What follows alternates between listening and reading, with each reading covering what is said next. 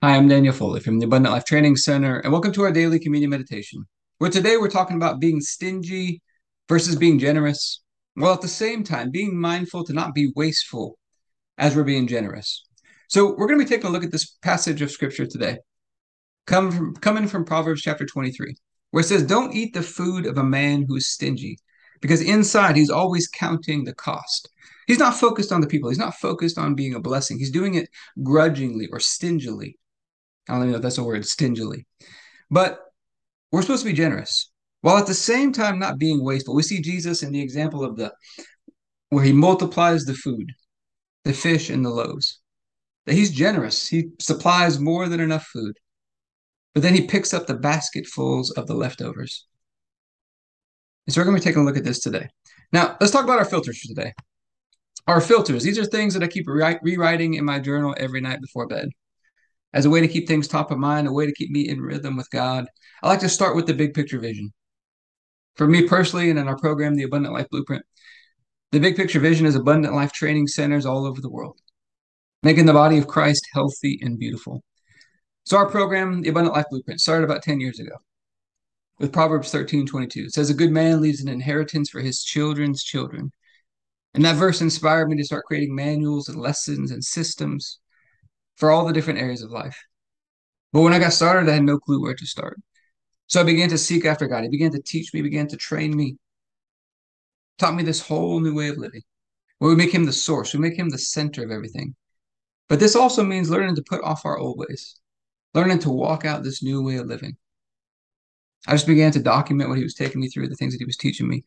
And it turned into a series of books and courses and blueprints that we have called the Abundant Life Blueprint. And the goal is to take these Abundant Life Blueprints and to build abundant life training centers around them, communities of people doing this together, thriving together. And then this year specifically, we're focused in 2022 on the year of the beautiful land, this rich inheritance that God has for us in Christ. And he's been teaching us how to hold fast to it, how to possess it and hold fast to it.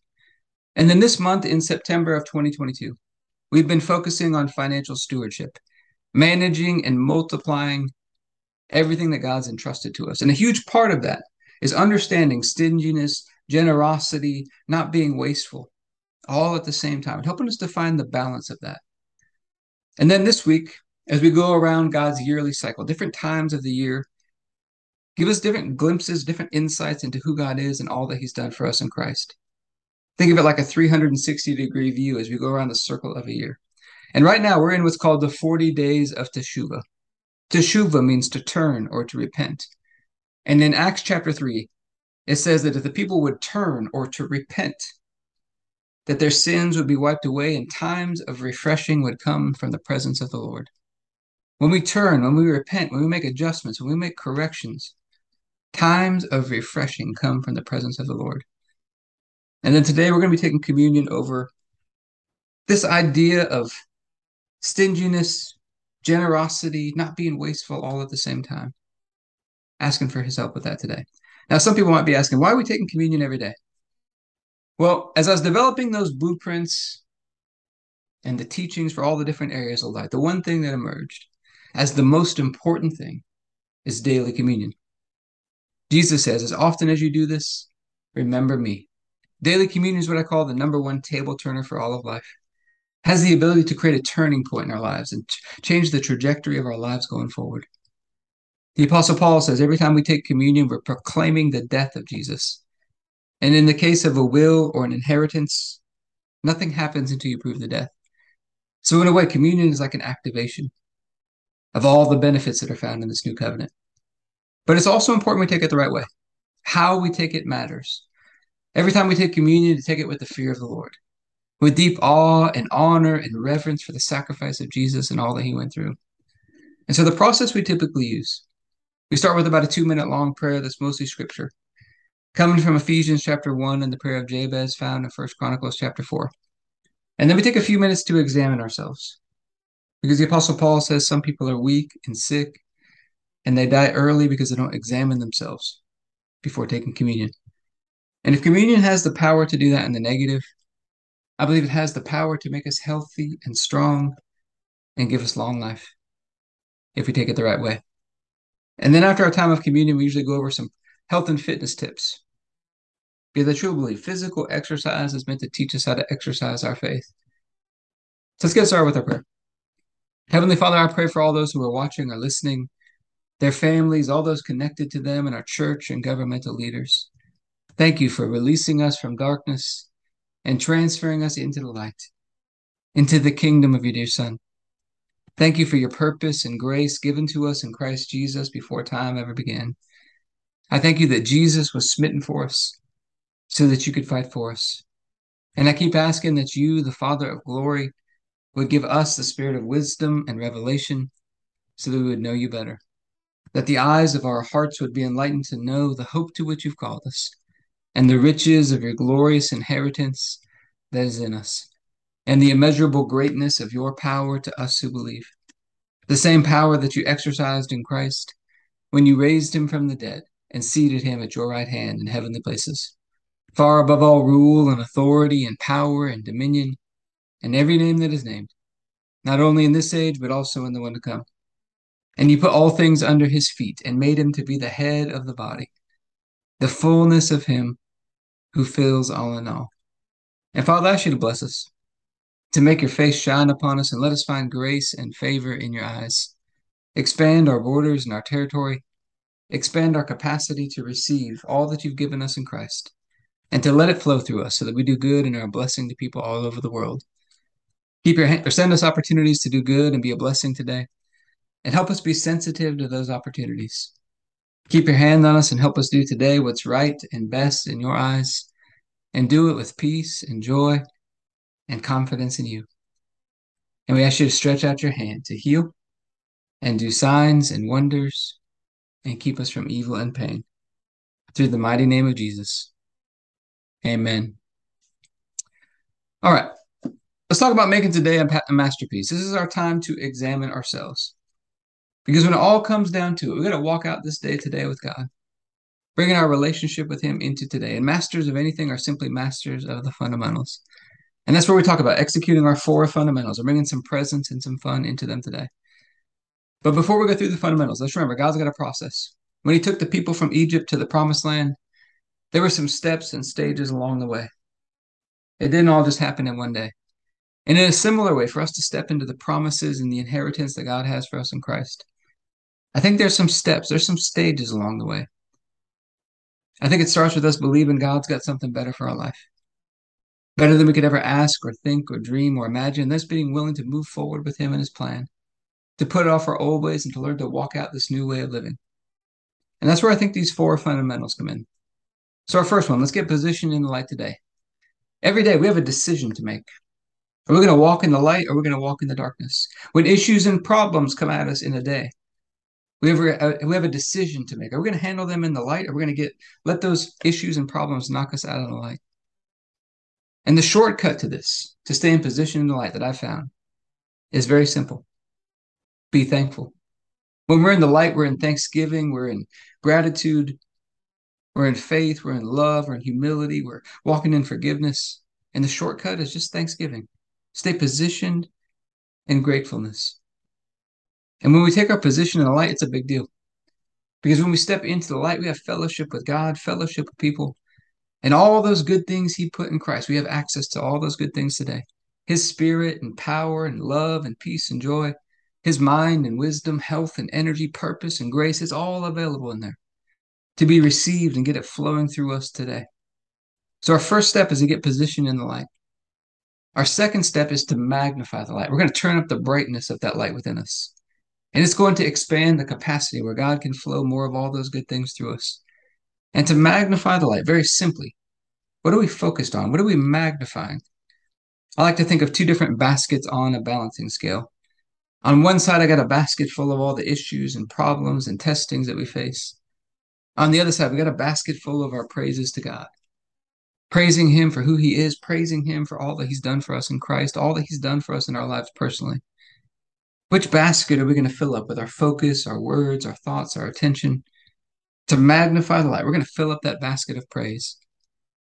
This is not denying that there's issues and problems. It's simply in the face of those issues and problems, choosing to fill up that basket of praise because we trust that God can solve those problems a whole lot better than we can. And this is where we have to learn to recognize the symptoms. Because when we're out of position or we're magnifying the wrong things, it's going to produce some symptoms in our life. There's a lack of fellowship with people, lack of fellowship with God. Feels like there's broken fellowship. There's a lack of peace in relationships. We might find ourselves snapping at people or retaliating at people, acting in an ungraceful way. On the inside, we feel the heaviness and the weight and the pressure and the fear and the stress and the worry. But when we take our position in the light, there's rest in our soul, there's fullness and completion in Him. And when we rest, God goes to work. And all those good things He put in Christ begin to flow through us. And when He does the work, everything is free and easy and effortless and energizing. And His peace and joy and love and spirit and power, it all just begins to flow through us. And if all that weren't enough, God gives us this amazing gift of grace. That if we ever get off track, it just takes a moment to turn it back around, turn the tables on it, get back in position again. I think it starts with recognizing those symptoms, and then we humble ourselves. Father, forgive me. I've missed it. I'm off track right now. We receive that forgiveness from Him. We forgive ourselves in the middle. If we need to reconcile with somebody else, we take those steps. And we start praising and magnifying Him for His grace and His goodness and His love, and that what He put within us is more than enough to handle whatever's coming at us today. And then our third fundamental, we got to stay tuned in today. My favorite way to do this is with a journal before bed. I like to start with those filters that we talked about at the very top of my journal to keep reinforcing them every night before bed. And then I like to start my journal with gratitude and praise to get in position. And then to magnify what went well today. What are all the ways that I saw God showing up today? And then I like to ask this question, God, what were you trying to show me today? And get still and listen and reflect back on the day. And whatever comes into my mind, just begin to write those things down. And then I like to plan out the upcoming day with God. And I've learned to stick with our fourth fundamental. What do I know to do today? What do I know to do today? That becomes the plan for the day. Because I learned sometimes I was getting out ahead of God, toiling away my mind, trying to figure everything out. On the other side, I was procrastinating on things that I knew to do. What do you know to do today? That becomes the plan for the day. And then we wake up like a kid on Christmas morning, excited for the day because this is the day that the Lord has made. And we get the day started right. And one of the ways I think we can do that is remembering that the first words out of our mouth every morning set the tone for the whole day. And this is something I feel like we can imitate God in by looking at the very first words we see Him speak in the Bible. Let there be light. And so now those are the first words out of my mouth in the morning. Let there be light. And it's amazing how such a simple little thing brings a different energy into the day. And then we get connected with Him. We start walking out that plan together with Him. Full confidence in Him. He's right there with us every step of the way. And when we get to that place of confident faith, with all the doubt and unbelief removed, His grace begins to surge through us. He begins to go to work. He begins to beautify our lives. And beauty is attractive and magnetic and begins to pull more and more of everything God has for us into our life. Let's take a look at the scripture today. Proverbs chapter 23. I believe it starts in verse 6 or 7 here. It says, do not eat the food of a stingy man. Do not crave his delicacies, for he's the kind of man who's always thinking about the cost. Eat and drink, he says to you, but his heart is not with you. You'll vomit up the little you've eaten and will have wasted your compliments. And so we're talking about financial stewardship this month. We've been called to be generous. And how can we be generous? Because we're trusting in God as our source. When we look to ourselves as the source, we got to be stingy. We got to pinch all the pennies. And it's good not to waste money. We don't want to be wasteful, but we want to be generous rather than stingy. We don't want to be wasteful. We want to make the most of everything that we do, but we don't want to be stingy. We want to be generous. And so, Heavenly Father, we're asking for your help today. You know, all these different financial decisions we make in a day, we're talking about financial stewardship. There's the tendency for wastefulness or stinginess, generosity. There's all these different opportunities. Help us to get the balance right of being generous, but not being wasteful at the same time. Help us to get this right and to help us to remove any stinginess that's in us, because that's not like you. And we thank you that on the night Jesus was betrayed, he took the bread and said, "This is my body broken for you. Do this in remembrance of me." Let's take a moment to remember. God sent us Jesus. He didn't have to, he chose to. He could have left us on our own, separated from him forever. He chose to send us Jesus, even though we'd missed it. We'd all turned to our own ways, we'd all gone astray. He laid upon him the sins and the iniquities of us all. By his stripes we've been healed, been made whole. He became sin so we could become righteous. He became a curse so we could have God's blessing and favor. He was crushed and destroyed by God so that God could be with us. He could destroy the works of the enemy in our life. So, Father, we thank you for this bread and all that it represents. We thank you that you raised Jesus up from the dead. You raised him up and seated him at your right hand in heavenly places. And you raised us up with him and seated us together with him. You made us one with him.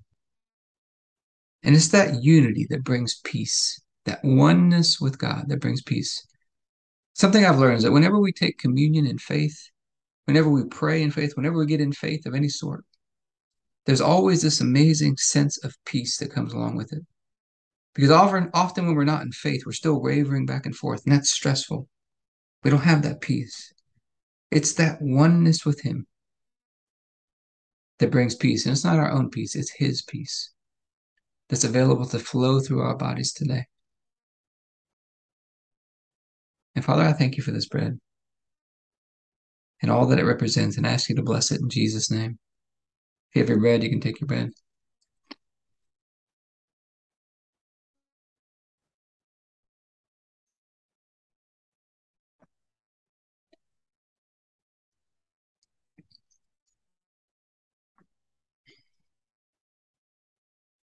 Then after supper, Jesus took the cup. He says, "This is the cup of the new covenant in my blood, poured out for the forgiveness of sins for many."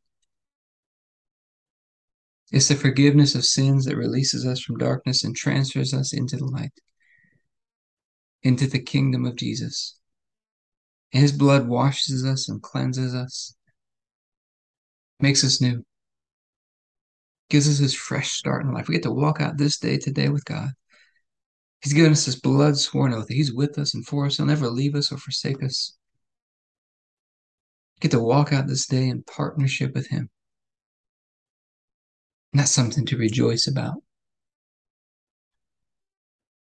Father, I thank you for this cup and ask you to bless it in Jesus' name. If you have your juice, you can take your juice.